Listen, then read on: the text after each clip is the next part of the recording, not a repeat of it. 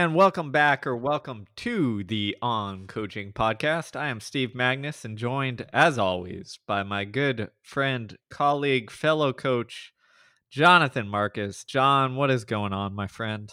Man, they can't get rid of us. You know why? Because we're always coming and bringing and giving the people what they want. Yes, you can't.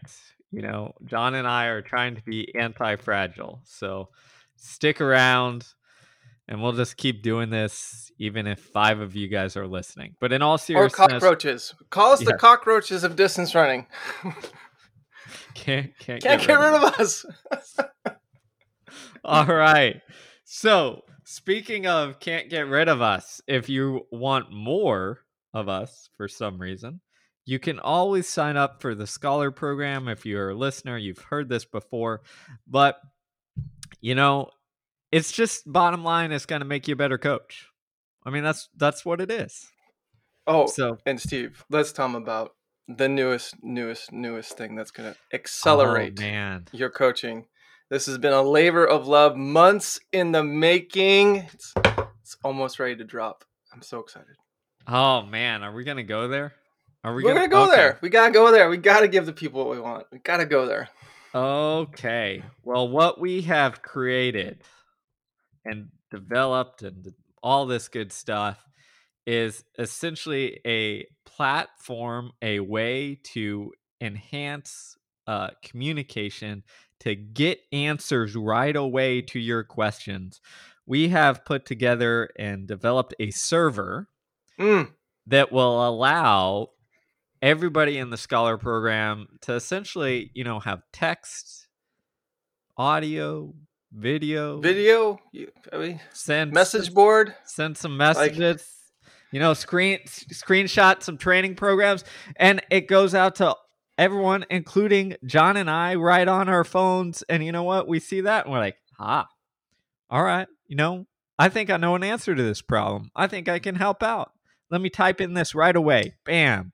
Instant feedback. Get discussion going, not only with John and I, but all of the other brilliant minds that are members of the Scholar program.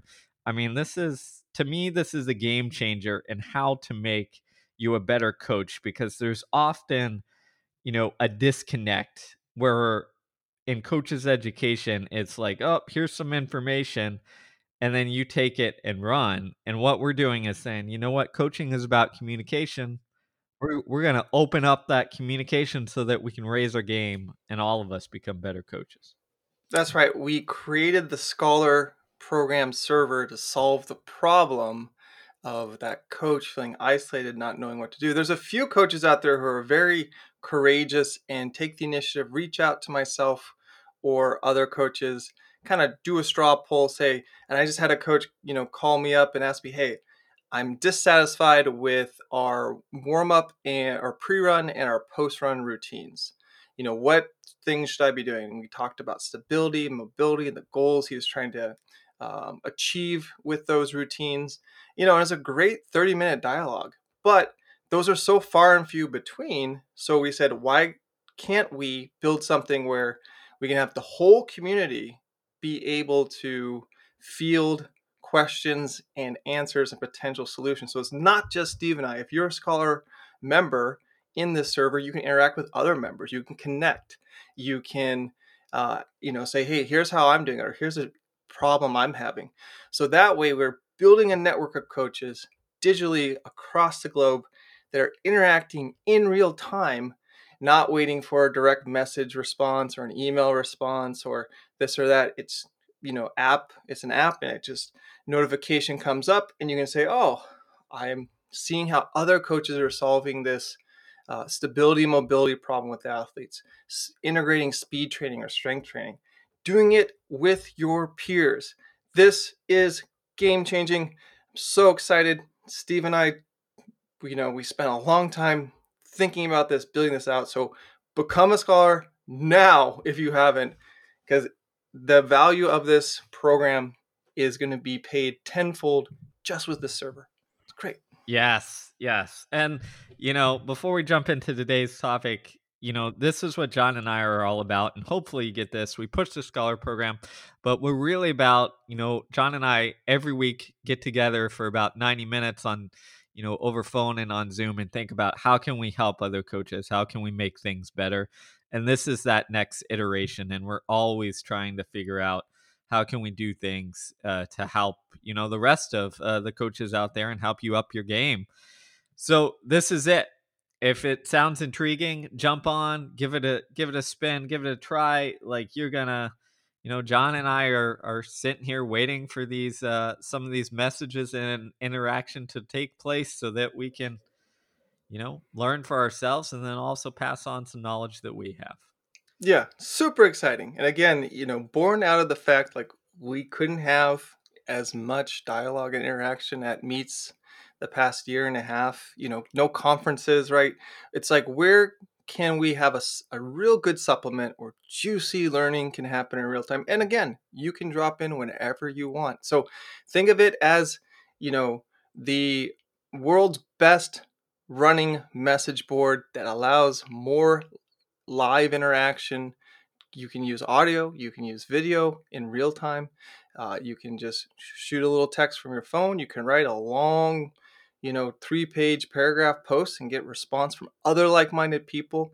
Steve and I are the moderators, so we'll make sure no funny business here, but it's invite only to Scholar members. So if you've been on the fence or if you were a member, you let your membership lapse, jump back in, rejoin, because you're not going to want to miss this really, really powerful way to level up. All positive, all uplifting. That's what I love about it is we've got good people who are going to help you become better coaches. None of this negative stuff in the rest of the internet world. No outrage here. Just coaching and running, yes. Man. Keep it simple. How do we get better? Mm-hmm. All right. So speaking of, how to get better, this week's topic, we're going to jump into how to process failure. And I think this is another very important topic to cover because, you think about it, and I was having a discussion with someone outside of the sport earlier in the week about this. Running is one of those sports where you fail, quote unquote, more often than you succeed, right? Because a lot of times people define success as like winning a race or setting a PR or what have you. And what happens is, especially the further along you go in running, those PRs become fewer and farther between. Those wins become harder and harder to capture and take down. So failure is just part of the process. And I think often we sit here and think like, talking about failure, talking about how to process failure is almost seen as this like sign of weakness. But in reality, it helps shape where our motivation, willingness to proceed, our ability to learn and take things away from what went right and wrong in a race, like those often determine our future success. So figuring out how to process failure is incredibly important. It's vital.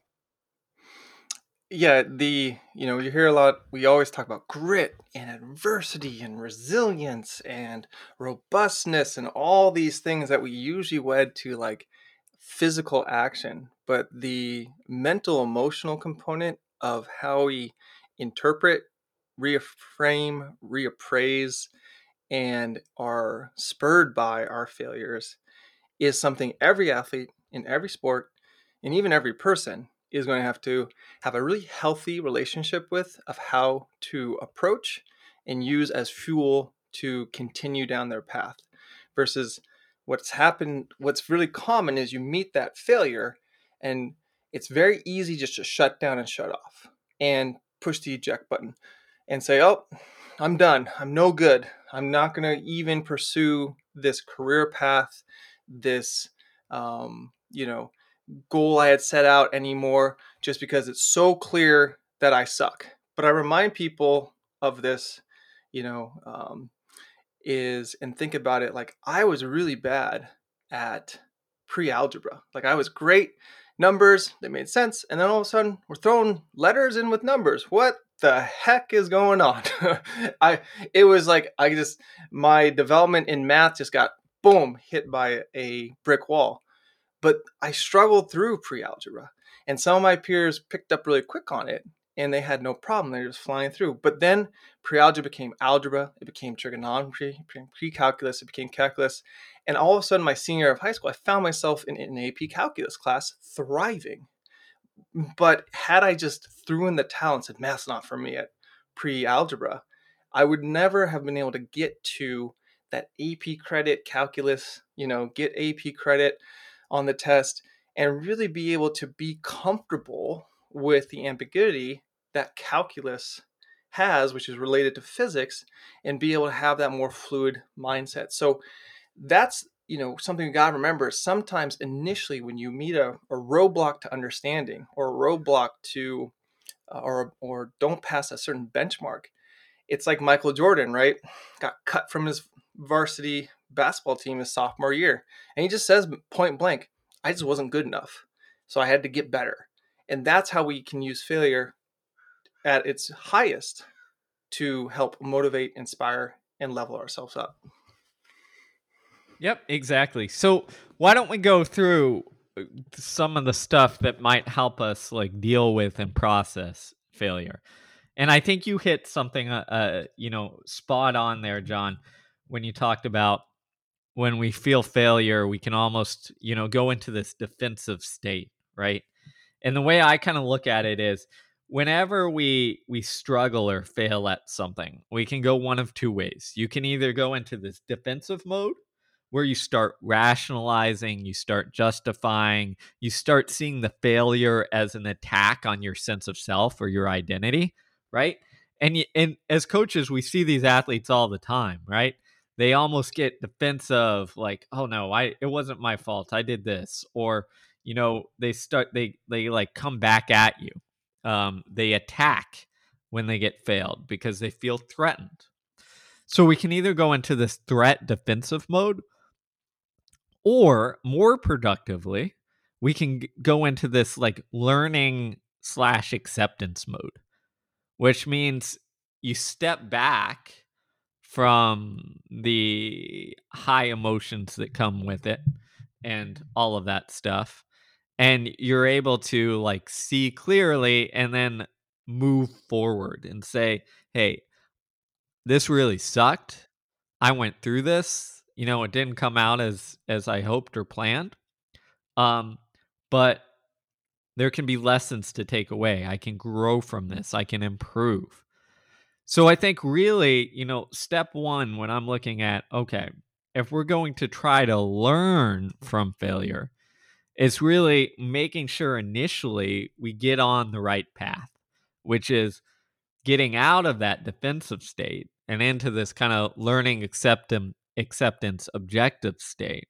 And you have to realize as a coach, it's really easy to have athletes go into this defensive state because if they lost a race or performed really poorly or bombed in a competition, like it's a threat to their sense of selves, but it's also like they lose a bit of their status on the team, right? So it's understandable why they feel this kind of, angst or anger or frustration. What you need to do as a coach is figure out, okay, like how do I get them to process, understand, and then switch out of that to a more productive state where we can start analyzing, learning, and growing from it. And this is what we call adaptation, right? It's the fact that like failure is always the precursor towards success. And, there's this idea of like failing forward, right? Or failure is a gift. And as a coach, we are trying to educate and expand an athlete or individual's understanding and perception and interpretation of the world from the default, right? So the default is what you described, Steve, is like, oh, I'm defensive. I don't want to accept it. I'm, anger, frustration. But what is the anger? What is the frustration? Why is that fear? Because those are manifestations of fear coming to the surface. And so then as a coach, it's a really ripe opportunity to get vulnerable with the athlete or have the athlete get vulnerable, create that safe space where you've hopefully pre-established some trust, and then say, what are you really afraid of here? So why are you upset? Why are you frustrated? Did you just, want to win to get very superficial accolades? Or do you feel like if you don't run this time, you can't get a scholarship and you can't go to college? And really getting at the heart of these things and addressing that fear. And what I like to do is, have athletes run towards it and not run away from it. Because running towards it, that's actually the first step in one of the things that conquers failure and begets further future success is courage. And we lack a lot of courage initially because we don't know how to emotionally process failure. And this is what sport teaches us. It's a safe space to try things out, to do our best, go for it, see how we stack up in that moment, but then reappraise and reframe the interpretation of the result and say, okay, what was the failure of? It was a failure of a result, right? So was it a failure? And then I like to go through and down a list of different things that could potentially be a failure of and the severity of that failure. So was it a failure of process? Was it a failure of focus? Was it a failure of execution? Was it a failure of confidence? Was it a failure of hydration, nutrition? Was it a failure of time management? All these different things it could be a failure of. And then as a, coach, what I like to give to the athlete is saying, I'm not judging you as a person. I'm not saying you're good or bad. You just were ill-equipped to meet this demand. And we want to understand why. So the next time you face this type of demand, you're better equipped. And this bookends nicely into what training is all about, right? Steve, workouts, as you famously say, are designed to embarrass the system, embarrass the organism. And without that embarrassment, we can't adapt and get better. Yeah, I mean that's literally what it is. If you simplify everything, it is adaptation. In workouts we're adapting to physical stressor.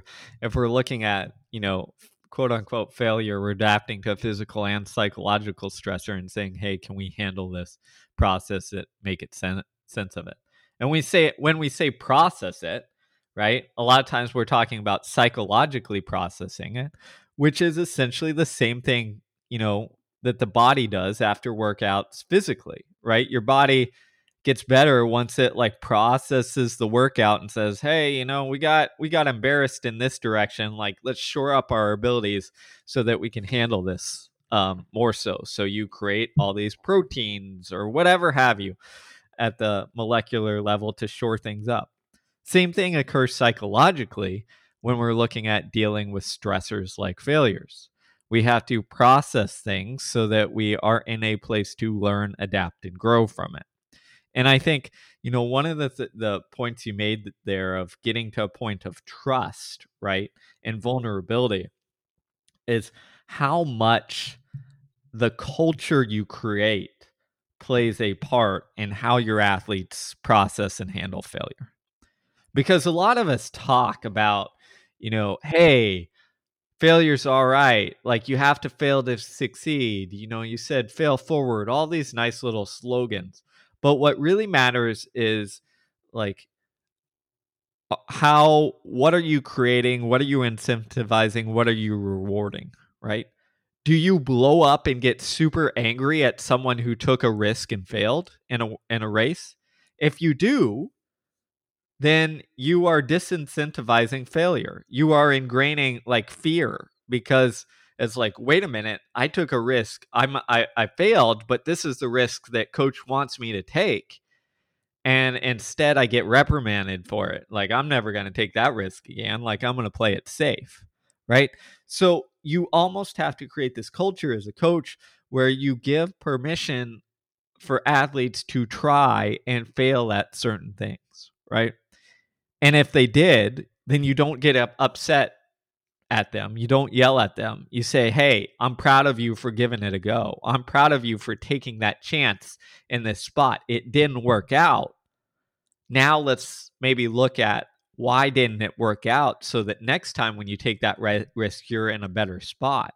But what you don't want to do is just come down on them and be like, oh man, you were supposed to finish here and you finished this far below, even though I told you to take this risk and like go out at this pace or go out with these individuals.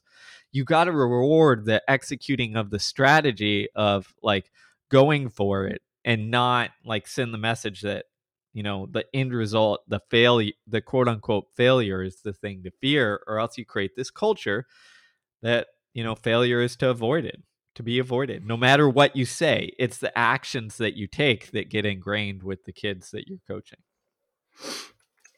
Yeah, geez, that's such an important point, Steve. I love that. And it's about the immediacy and the responsiveness that you address failure or do not, right? And one of the things about failure and the fear of failure is it is masked and also perpetuated by perfectionism and procrastination, right? So the procrastinating perfectionist is one, personality trait type. I think anyone who's doing a creative endeavor or trying to build something or wanting to, better their condition struggles with and is frustrated by, because you put preconceived limits on yourself. Say, oh, only when I am 6 pounds lighter with washboard abs and I've done 100 miles a week for 6 months and this and that, can I give myself permission to try to run this time. So instead of, the reality is life is about exploring, discovering, and learning. So when we create this perfectionist, procrastination ideal or archetype in our head, we then, are no longer having that kind of open, curious mindset of let's explore and see what I can do. Let's discover and see what I can do. Let's learn from these actions that I took or that were taken, and then be able to digest them to better inform future actions. So I learn, and that's the only way we learn, right? Is through this experimentation process. I mean, all of life is basically a big science experiment, right? Essentially. So, it's being an action taker is a really important thing, and it starts with the coach. So like that debrief that you have with the athlete, when is that debrief after that failure moment happening? Is it happening immediately after the rep or the race, or are you giving a little space and time but happening within a 24-hour period? Sometimes I have like a digestion period for athletes. I say, hey, look, we're not going to talk about it. You just went through a lot, getting ready for this. You're really disappointed. I am too, for you. You didn't prepare and do all this training to have that type of failure of a result.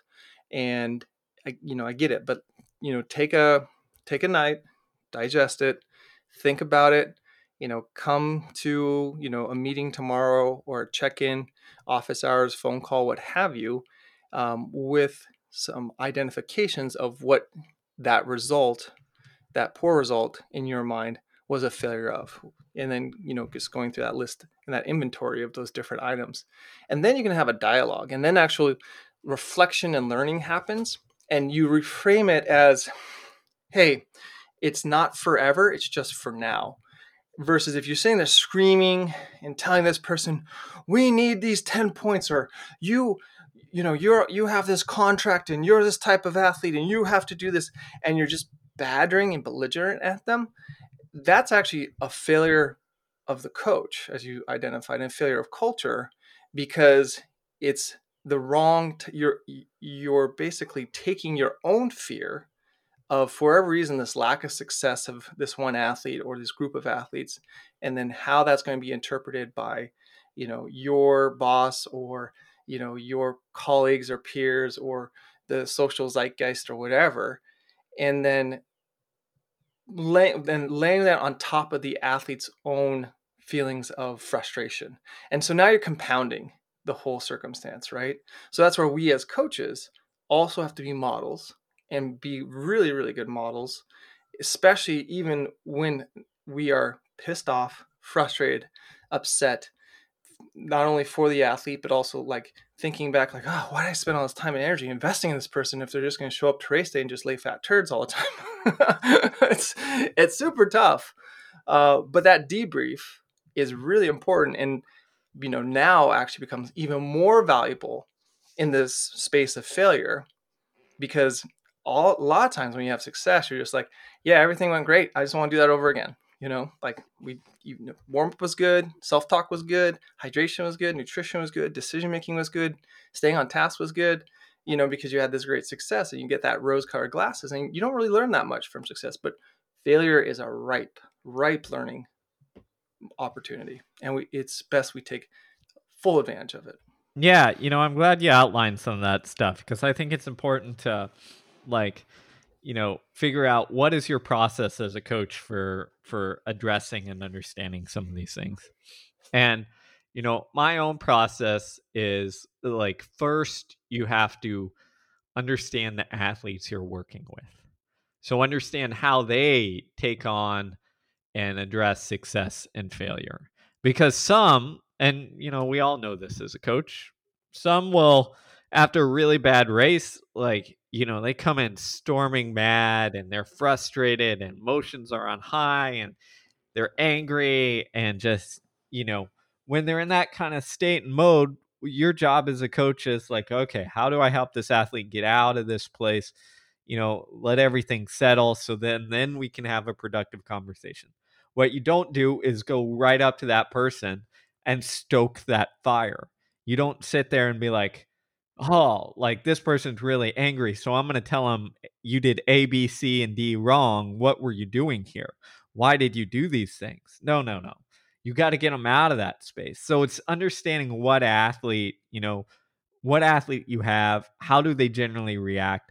Other athletes, you might have to build up before you have this kind of debrief session, meaning failure like really hits them home when they have a poor race. Maybe they even cry a bit or like are really emotionally down. You don't want to then go straight in and be like, you should have done this, this, and this, and this. Come on, learn and grow from it. It's not a big deal. Like, you've got to build them up and get them out, and like be that shoulder where you're saying, hey kid, it's all right, like, you did your best effort. And then later come back to it and say, okay, now what can we learn from it? So what I do as a coach is I kind of pay attention to, like, how they tend to handle things. And then as I'm walking to the finish line of the cross country course, or I'm waiting for them to come around to the other side of the track after the race, I'm like watching their reactions, seeing how they responded, and then saying, okay, like, what's my immediate go to? Do I support? Do I lift up? Do I say, hey, it's all right? Or, great job. Hey, you did this, this, and this right. That's fantastic. Like, what's my quick approach? And then from there, it's okay. Do I address these things right away, or do I need to give them time and space? And a lot of times it's give them a quick hit. Hey, that was a great job. You gave a lot of effort out there. I love that effort, even if it didn't turn out, great. You give them some quick hit there, or some support, and then you give them a little bit of time to process. A lot of times what I'll tell athletes, again, it depends on the person, is, after a tough race, I'll be like, give a couple quick pointers or give them support, but then say, hey, why don't you go cool down? And then after you cool down, like, we'll talk about it. Because that gives them some time to process, some time to let the emotions, good and bad, dissipate a little bit. And it also often gives some time to like talk it out with friends or their teammates, or vent a little bit. And that gets them in a better space when they're done with their, 2-mile cool down. Then they come back, then we can have a good, productive conversation. So it's kind of figuring out what you're working with, where their responses are in that moment, what you need to give initially, and then like create that space for that athlete so they can be in a place where you can start that process of learning and growing and have that conversation or debrief after. I love that, Steve. It's so delicate and multi-layered and brilliant, because there's a lot going on from a dynamic level in the athlete, in the person's interpretation of the events that just transpired and what to do. And I think at the end of the day, right, we as coaches hopefully are coaching people more towards autonomy and being autodidactic and self-learners who can explore the depth of who they are and why they responded the way they did. But then also we come in and help them give a better reappraisal, reframing of the situation and events that just transpired. And a mentor of mine reminded me of this, a couple years ago, is like, we coaches are actually in the failure business. That's actually the business we're in, because we will see far more losses than we will victories. And so most people think, oh, you judge a coach based on their wins. It's not that. It's how did you take failure and use failure and then reinterpret and establish failure as the springboard towards success? Because that's the hardest thing. And a lot of my coaching career has been going into very dilapidated environments, whether it's trying to turn a program around or taking athletes who people thought, oh, they weren't that good, and developing them into steady national class caliber runners who never were multi-time All-Americans or national champions or what have you, right? So it's there. People are very malleable, but it depends on you and it depends on your stance as the coach. So if we say, all right, we're in the failure business, then what we have to realize is, like, you've seen the models and energy that people who had those big program turnarounds and sustained success after the program turnarounds did, and what not necessarily the tactics they employed, but the strategies. So the one that's always top of mind to me is Bill Walsh. I've studied Bill Walsh a lot. Why? Because when he took over the 49ers, and his history is great. Like, he was passed up multiple times for a head coaching job, at the professional level. His key mentor, Paul Brown, said, "You're not ready." And, he wandered and thought, was coaching right for me? He went and coached back at collegiately, stepping down from the NFL to coach at Stanford. When Stanford at that time was a football program in the early 70s, it was no good. They got an opportunity to coach the 49ers, who absolutely sucked. They were the laughingstock organization of the NFL, the worst. And for several years, just floundered, right? Didn't get the wins, but he had to rebuild the organization from scratch, essentially. The owner gave him carte blanche to do that. And so the process and expectation of how we're going to dress, how we're going to act, how we're going to interact with each other, how we're going to, run practices. He was one of the first coaches to realize, I can't push these professional athletes to the well and limit every day. They're going to get fatigued, which means they're going to get hurt. And so he had a limited roster of talent. And he's like, I can't get this talent hurt because second string, third string is not that good. So, he designed that kind of like West Coast offense, and he emphasized fresh first. Being fresh is better than being tired and overworked. And over time, he became arguably one of the greatest NFL coaches of his generation. It wasn't about football or NFL. To me, studying him is about a complete 180 culture turnaround. But early on, that success wasn't there. Early on, the first few seasons, it was 3 wins, 12 losses, brutal stuff. And he, like all of us who are in coaching, we're really competitive and we want victory. We want, positive results for our actions and for our investment of time and energy. So what did he bring? And things that stuck with me is he brought a continual enthusiasm for the people. He invested in the people. He got to know the athletes as human beings. He would ask them, what's your favorite food? What's your restaurant? What's your favorite type of wine? Try to find things you could relate at with each person. And I've done this with athletes as well. I've asked them, hey, what's your favorite restaurant in the area, or favorite pizza place?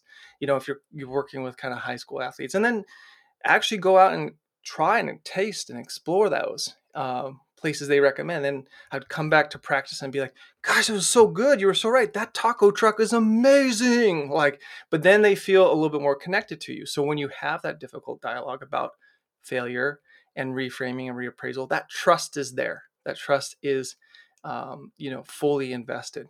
So when you're in the failure business, it's not about like, oh, we're going to, go out here to lose every time, but we're going to use all this as a exploration, as an experiment on how to get us better.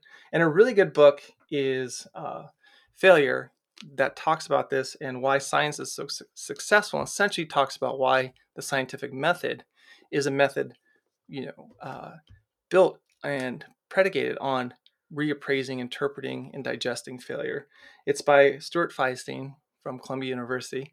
And again, it's something that's very applicable to what we're doing in coaching and leadership, and something I suggest anyone and everyone pick up and interact with, because you'll learn a lot. Love it. I'm going to have to check that book out as well. So I have not read that one. John's always... Oh my goodness, I finally have a book Steve not read. Well, this is amazing. Look at that. Look at that. Stop. That means I gotta pick it up and read it so that I'm on board. But I agree, I haven't read that book, but if I got on my science soapbox real quick, this is the beauty of science. It's not perfect, but what it does is it allows us to see failure in a different light, and almost a more productive light that takes us away from like the defensiveness of it, right? Because you're literally trying to see how your ideas could actually be wrong. And that is something that in the real world is often puts us in like this defensive mode where we resist change. In science, that change is seen as like a positive, like, oh my gosh, like this prior theory that we had is incorrect. Like we were wrong on this. Like, great, celebrate that we were wrong and figured out like the new path forward. Like, let's go forward. And then let's test these ideas to make sure that they're, on the right path, and see if they quote unquote fail or not. And it's this continual process.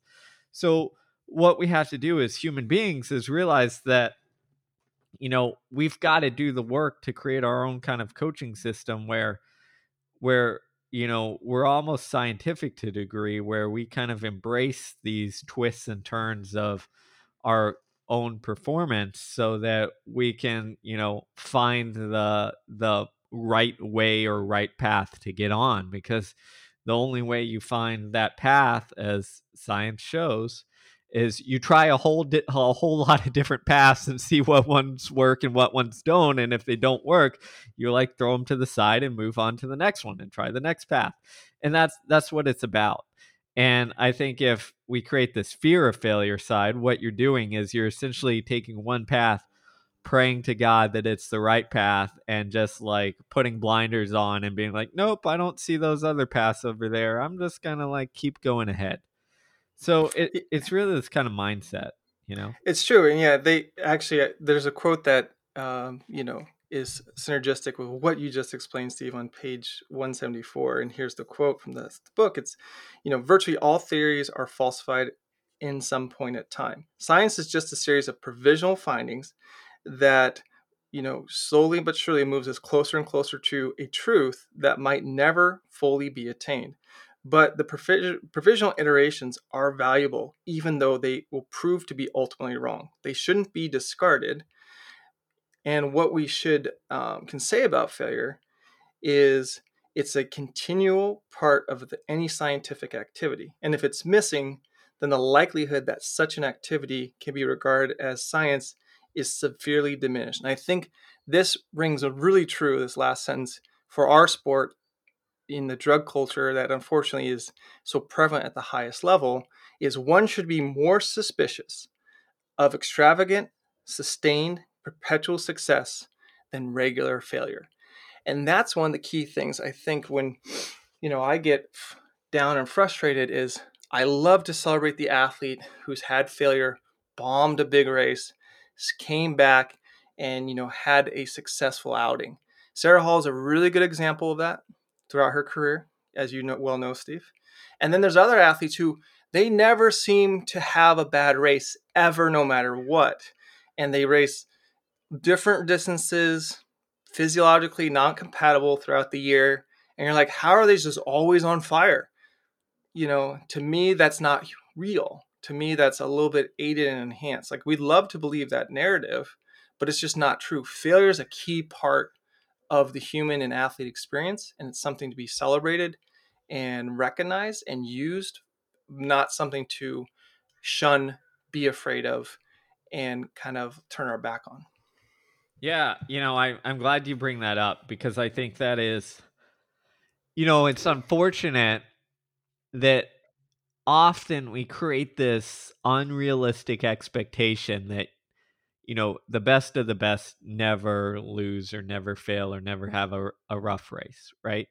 And we, as coaches, often hold that up as the model of like, oh, look, like these people always show up. They always are on. Like, you're capable of that too, little Jimmy or Johnny. And that's, unfortunately, it's not reality. It's not. It just doesn't. It just doesn't happen. We, both of you and I, have worked with, world class level talent and athletes, and you know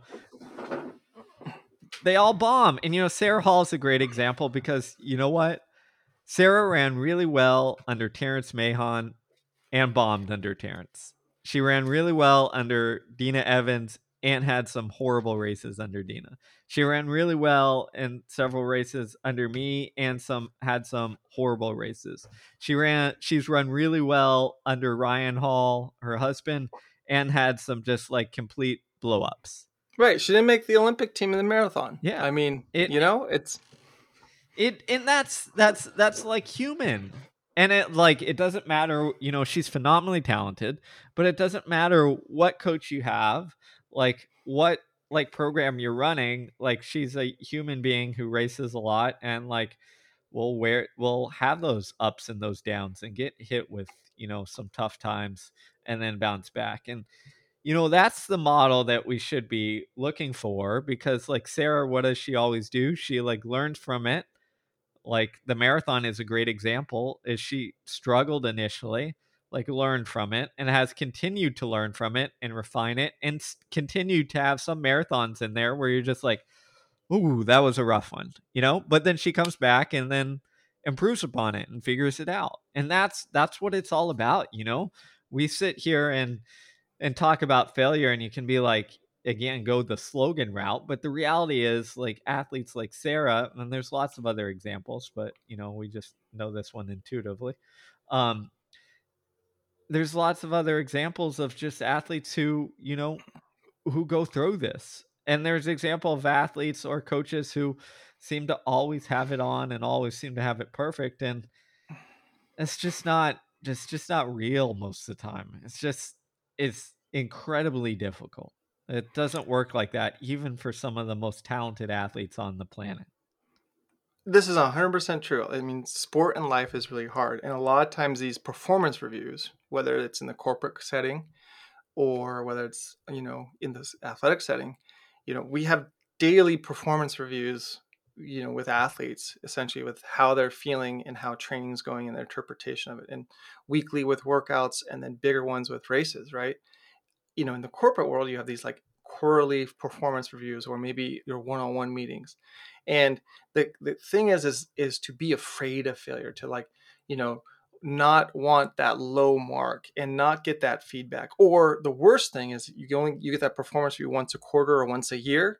And then this is where your, superior then tells you, oh, you're inadequate in all these places. And it's like, well, why didn't you tell me that like during the year so I could be work on it? Like, you just tell me now? This makes no sense.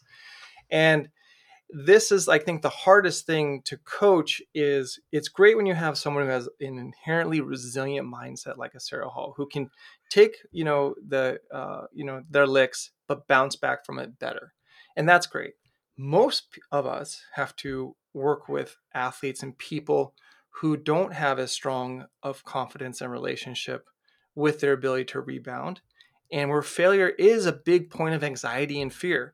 And whether they think, oh, I'm going to let down all my supporters or my coach or myself, or people will see this time or this mark and make bad judgments about me, and I'll lose some social currency or credit, what have you, right? So that to me is the hardest work as a coach, is working with an athlete to get them to have a healthy and useful relationship with failure. And Steve, I'd love to hear some of the ways that you have in the past worked with athletes to kind of bridge that gap between this fear of failure, anxiety of failure, towards more of a healthy respect and appreciation of failure, to use failure as fuel rather than as a corrosive thing to be ignored. Yeah, I think this is one of the central jobs as us as coaches. Honestly, especially for high school and college coaches, in particular, Oh, because without doubt, yeah. Mm-hmm. this is something that they're gonna take away for the rest of their lives. This isn't just like, hey, here's 4 years of running or 8 years of running. Like, learn this stuff and you'll get faster. These are life lessons. So I think this is incredibly important. And unfortunately, a lot of athletes or a lot of people have a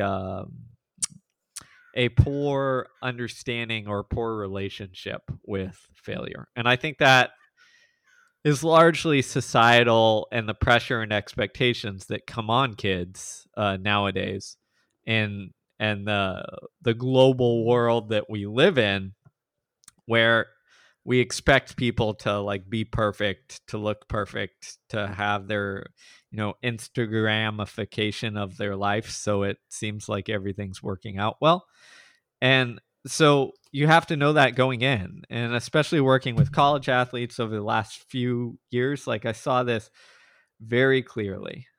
And the other part of it is you have to realize that a lot of these athletes are used to success, or have their parents are used to success. So when they're in a position where they don't succeed, it can almost cause this like fragmentation. So, or this identity crisis, right? So what I try and do is just kind of reinterpret or rework their relationship with failure. It starts with knowing who the athlete is, and looking at, how they currently handle things. I look at, how they take on losses or tough workouts. Like, do they have anxiety, angst after? Do they put a lot of pressure and expectations on themselves? Where does that pressure and expectations come from? Their family? Is it from their parents? Is it from themselves? Is it from, social media? You look at what they post on social media and how much like worth they seem to get from like Instagram likes or Twitter likes or Strava kudos, whatever it is. Like, you can start to see the pattern on their behavior and their kind of reward from that. And that like starts the stage, or sets the stage. That gives you the information where you say, okay, like, this person derives their success or their sense of self from like these couple things that are kind of fragile. Maybe it's from parents or external expectations. I've got to go to work to get them to have kind of what I call a more secure like sense of who they are, so that they're when failure knocks on their door, they don't take it as like, oh my gosh, I have no worth, I have no value, like I've been exposed, my status is decreased, et cetera, et cetera, et cetera. So it's like really doing the work to help athletes like see themselves as more than just runners, to like see themselves and treat failure as part of the process to grow. And as a coach, like, you have to be very true to that. And I think this is the most difficult thing, because I can have, at the University of Houston, when I was coaching there, what we would do is we would have what I call weekly small group meetings. And we'd have like 4 or 5 athletes all in a group come into my office. This was pre-COVID. And we just talk about stuff. Sometimes we'd have like a discussion, sometimes we'd have a reading. A lot of times when it was in the season, we talk about races and how we handle things.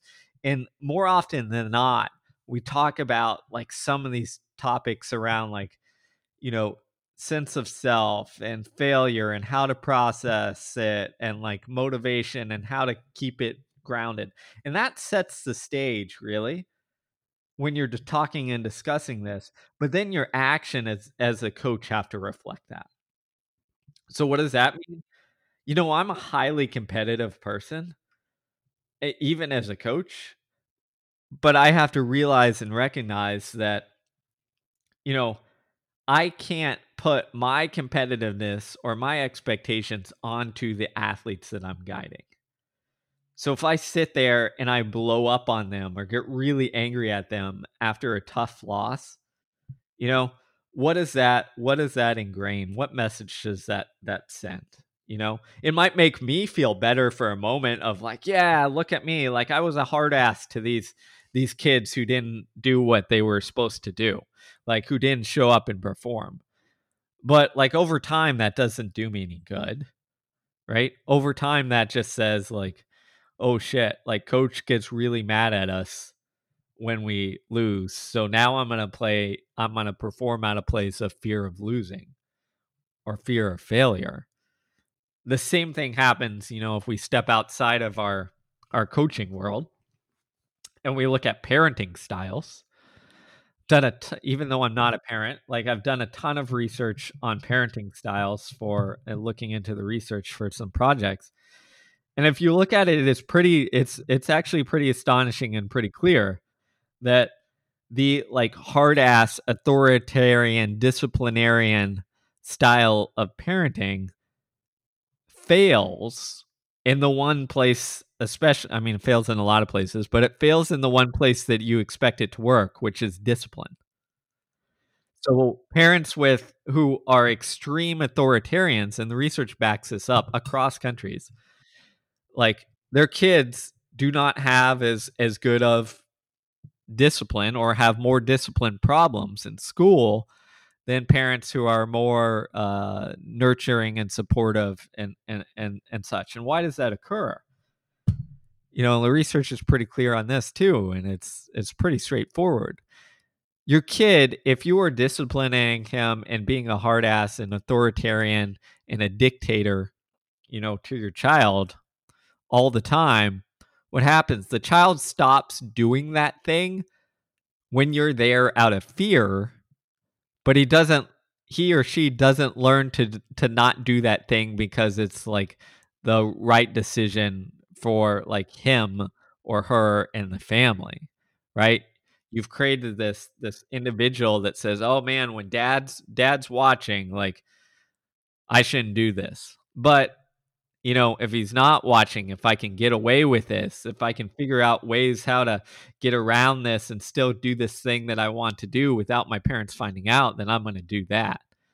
So it's really fascinating, and I think that's why there's a lot of overlap between parenting and coaching. But the bottom line is, be aware of what message you're sending, and be aware of what your actions are ingraining. Because if you do that, you're going to be in a better place where you can help athletes create this better relationship with kind of failure overall. Yeah, that command and control style of leadership, whether it's parenting or coaching, does have short-term results, right? You create this culture of compliance, but the feeling of that culture of compliance is a feeling of fear, right? You're only compliant out of fear. I'm going to get knocked for attendance. I'm going to get knocked for not doing this.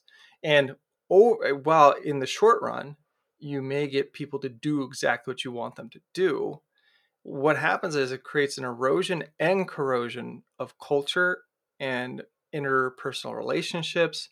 There's no trust, because what you're essentially saying is it's kind of Taylorism, right?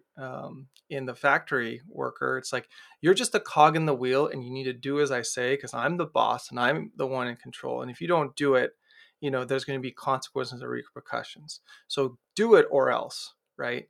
And sometimes you have to have that stance and you have to just, hey, if it's a really vital safety's at stake, don't think you just need to do this. For sure you can have that command and control air about you, but if it's every day on the daily, and people are showing up to practice afraid of what the coach is going to say, or afraid of, what the boss is going to comment on their work. Over time, it just creates a very, toxic culture. And that's, unfortunately, we see nowadays more than ever, and things that always come to light on social media is these toxic work environments and toxic cultures that we didn't even knew existed. And one athlete or one employee or, manager finally speaks up because they've gone through all the internal channels to no success to address this. And it's far more prevalent, unfortunately, than it should be. But that's where, again, how we think about and address failure. And I love the small group meetings. We have, like, among us coaches, in our peer group, basically an informal failure club, right? Like, I'll call up Steve or, Danny or Mike Smith will call me up and go, I suck. And then we'll go through why we suck at what we're doing and coaching, right? And essentially just having someone else who's in the trenches be a part of the process of creating solutions. And that's the beauty of that small group meeting, Steve, is, you're giving people an outlet and a vehicle that they could depend on with regularity to be able to air grievances or frustrations or venting because of the shared space you had. I had that when I was coaching at the high school level early on in my career. We had this breakfast club, and it wasn't just about doing all these, like, weight room activities, stretches, mobility exercises, plyometrics, etc. That was a big part of it. That was the shared experience that, hey, we're all going to challenge ourselves and do something hard in the morning before school starts. But it also eventually became a place where, like, we would have those dialogues amongst that group of, young high school athletes, because it was a small group setting. It wasn't too big. It was about a core of 10 to 15 athletes who showed up with regularity. They got to know each other, cross-disciplinary, the throwers, some sprinters, some jumpers, who usually wouldn't spend time together in the practice setting, working on their discipline. But they're all shared that common breakfast club space, and they're there for the same reasons. They wanted to get better. And so this created a bond, and that bond then created trust. And then there was a lot of opening up and discussing, saying, oh yeah, I'm having trouble with, my spin technique here, or, coach, move me to a fewer step count on the hurdles, and I'm really having trouble with this, right? Just simple things like that. Or even just people being, oh, I'm afraid of this test or this exam or this paper or this project. And other athletes came with other solutions, or even if you didn't come with solutions, you just came for support. You just came to listen. And that's, I think, sometimes too, in the failure process and process, or in the failure processing process, is also just being open to listen. Because so many times as coaches, we're like, all right, we want to solve your problem. Here you go. Here's the answer. Here's a solution. Versus sometimes just being quiet and going, man, yeah, that sucks. I get it. I've been there too. And, like, creating that empathy and compassion, relatability is key, because it will then allow the athlete to be more receptive to the direction you point them in to create or self-create that solution, rather than just giving them the keys or opening the door for them and then pushing them through. Yeah, I mean, those are some great points, John. I think it really is. I mean, what you're talking about right there is, like, empowering, athletes, right? Which is what it's about. Like, you're empowering and giving them the tools to be able to, like, choose and figure out the direction that they're going. And that's what it's all about as a coach. Like, it's not about, like, always dictating and giving the answers. It's about providing the tool set, the resources, the security for them to, like, continue on in their journey and get on whatever the right path is, or find the right path. And if I'm thinking through all this and what we're talking about failure, I mean, this is what it's about. It's about, like, how do I put this person in position, right? Give them the space, the security, the tools to utilize, to process these things. And then once they have those tools, how do I nudge or give them the right information to learn, grow, adapt? And if we can do those things, then we put people in a situation and environment where they're gonna get better, and not only get better in the sense of running, but get better in the sense of like handling adversity and navigating discomfort and difficulty, which is, about the best lesson that we can give in sports that applies for, not only the couple years they're in our hands, but for hopefully the rest of their lives. Yeah, I mean, you said some words there that are really important that have over the years, just become more weighted with import for me. And one of those is environment, right? And this idea of nature versus nurture and how important nurture is. And, the environment we create as leaders, as coaches, is just as important as the tasks we ask people to do to get better or to get the job done, whatever it may be. And I don't know if we ever really give people the tools. I think we just expose them to it.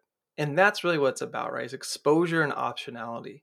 So we're with this podcast trying to expose, colleagues and peers in the coaching industry to different or novel ways of thinking, interpreting, and creating a solution for their environment. We don't know everyone's environment. We know our environment, our experience, and then we're just sharing that to create that exposure and then giving people the option of maybe I'll, do it exactly like that, or maybe I will do, take a couple pieces here and there and apply it to my situation. And that is the gift, right? That's the giving. Is all we can do is just present and create a more diversified exposure portfolio, essentially. And that's what books are about, podcasts are about, conferences are about. That's what the scholar programs are really about. That's what all this is like, there's only so much exposure Steve and I could give. So creating this server that we're super excited about, as you could hear in the intro from our voice, is about exposure more to like-minded people, because we've met people across the world, coaches across the world, who are doing amazing work that no one's ever heard of, and who I'm constantly exposed to and going, I got to level up. Jeez, I had no idea this coach in the UK was coaching at the preparatory level and doing this type of work with, 10 to 12-year-olds. It's amazing. So, or someone at the, collegiate level, over here in the Midwest is, doing this type of work with Division III athletes. It's phenomenal. So that is actually how we learn the best, is being given that exposure and then be given the option. And as coaches, I think if we take that mindset, that's essentially the nurturing process. And that's all sport is. We're exposing you to difficult physical endeavors, exposing you to pressure situations, exposing you to different expectations and ways to relate to a diverse group of people, especially on our track team, that you might not have intersect with otherwise. And then now you have the option of how are you going to show up? How are you going to interpret the events?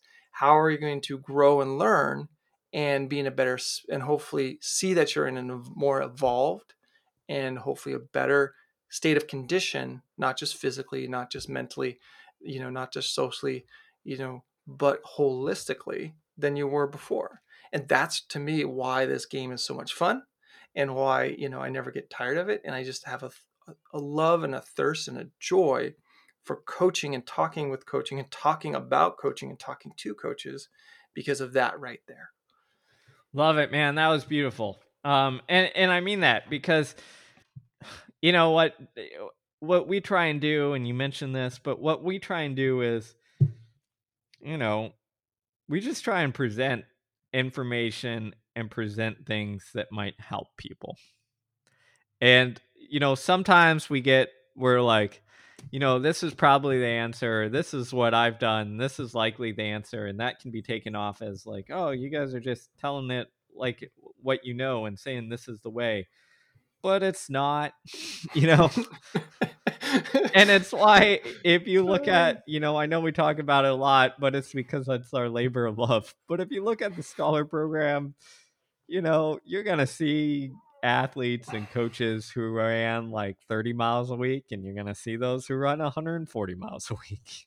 And you're going to see coaches from Lydiard to Igloy to, everybody who, all run a long time, aerobic volume versus like develop your aerobic volume through all intervals, essentially. Mm-hmm. Mm-hmm. And the reason you're going to see all that stuff is that, John and I don't have the answer to everything, or even most things, but it's our belief that if we can present information and figure out how all these different coaches and athletes solve the same problems that we all face, that we're going to be able to, do this coaching thing better and, up our game. And as you said, that's one of the reasons why we created the server that we did. Is we're like, well, in the internet world, how can we amplify this and make this discussion better? It's like, the world has Facebook groups, but those are kind of crappy and devolve. So, Well, and then too, like, you also have to pay the price of Facebook mining all your data. yeah. So how do that. we do that in a better way? And that's what we came up with. So if you're interested in being part of that journey, come along with the ride with us. Tell us what we're doing right. Tell us what we're doing wrong. Tell us where we're failing at. And we're not going to be perfect. We're going to try and up our game and do things a little bit better. And that's, I think that's the running, joke between kind of like all of us in our little peer group of coaches is like, when anyone has success, or any athlete that we work with has success, be like, oh, hey, great job. You're now the best worst coach. Like, like we gave Danny Mackey that title after coaching Josh Kerr at Olympic Mill. Okay, great. You're now the best worst coach. Because if there's always going to be, you're always going to feel like you're the worst coach, because you might have one athlete or team really succeed and do something phenomenal. And everyone's chasing success, because attaining success and, a high podium finish result in whatever endeavor you aspire to is very difficult. But we all have the commonality of failure. And so it's just also keeping you humble and grounded, and knowing that, yeah, this one athlete was great, but Danny's still worrying about like Marta, who went to the Olympics and didn't perform well at a high level, or Drew Wendell, who's had a totally crappy season, right? He's just as worried and frustrated as he is excited and elated, for Josh Kerr, for those athletes concurrently at the same time. And that's the beauty of it, right? You can always feel like you get those glimpses like, hey, I must have worked. Great. Awesome. We won, or we had a PR. But then you also have the exact inverse too, in the same meet, sometimes in the same week, where it's like, oh man, I'm the dumbest, worst coach in the world. Like, totally screwed that up. Like, how did that person get dead last? Their workouts were great. All this stuff was going great, right? And that's where the game is an infinite game rather than a finite game. And the real game we're playing, and going back to James Carson's book, Infinite and Finite Games, or even Simon Sinek's, reinterpretation of that, those books, what they demonstrate is these infinite games are the games worth playing. These relational games, these getting better games, these just I call them exploration and discovery games. And we do have those finite games where there's a clear time frame, start, finish, clear winner, clear loser, scores this, scores that, times this, times that. But those are simply stops and chapters in this infinite game that's the book of life. And that's what I hope, everyone remembers about this failure discussion, is it is a fundamental part of coaching. It's a fundamental cornerstone of any culture and program. Is how do you address failure? How is failure interpreted? How is failure used? Is it used as a vehicle to help people get better? Or is it used as a vehicle to create and instill fear and something to be avoided? Amen. Couldn't say it better. So thanks a lot for listening. As always, come join us on our journey. Check out the Scholar Program and all that we have to offer. And, thanks for being a part of it. So let's continue to up our game and get better.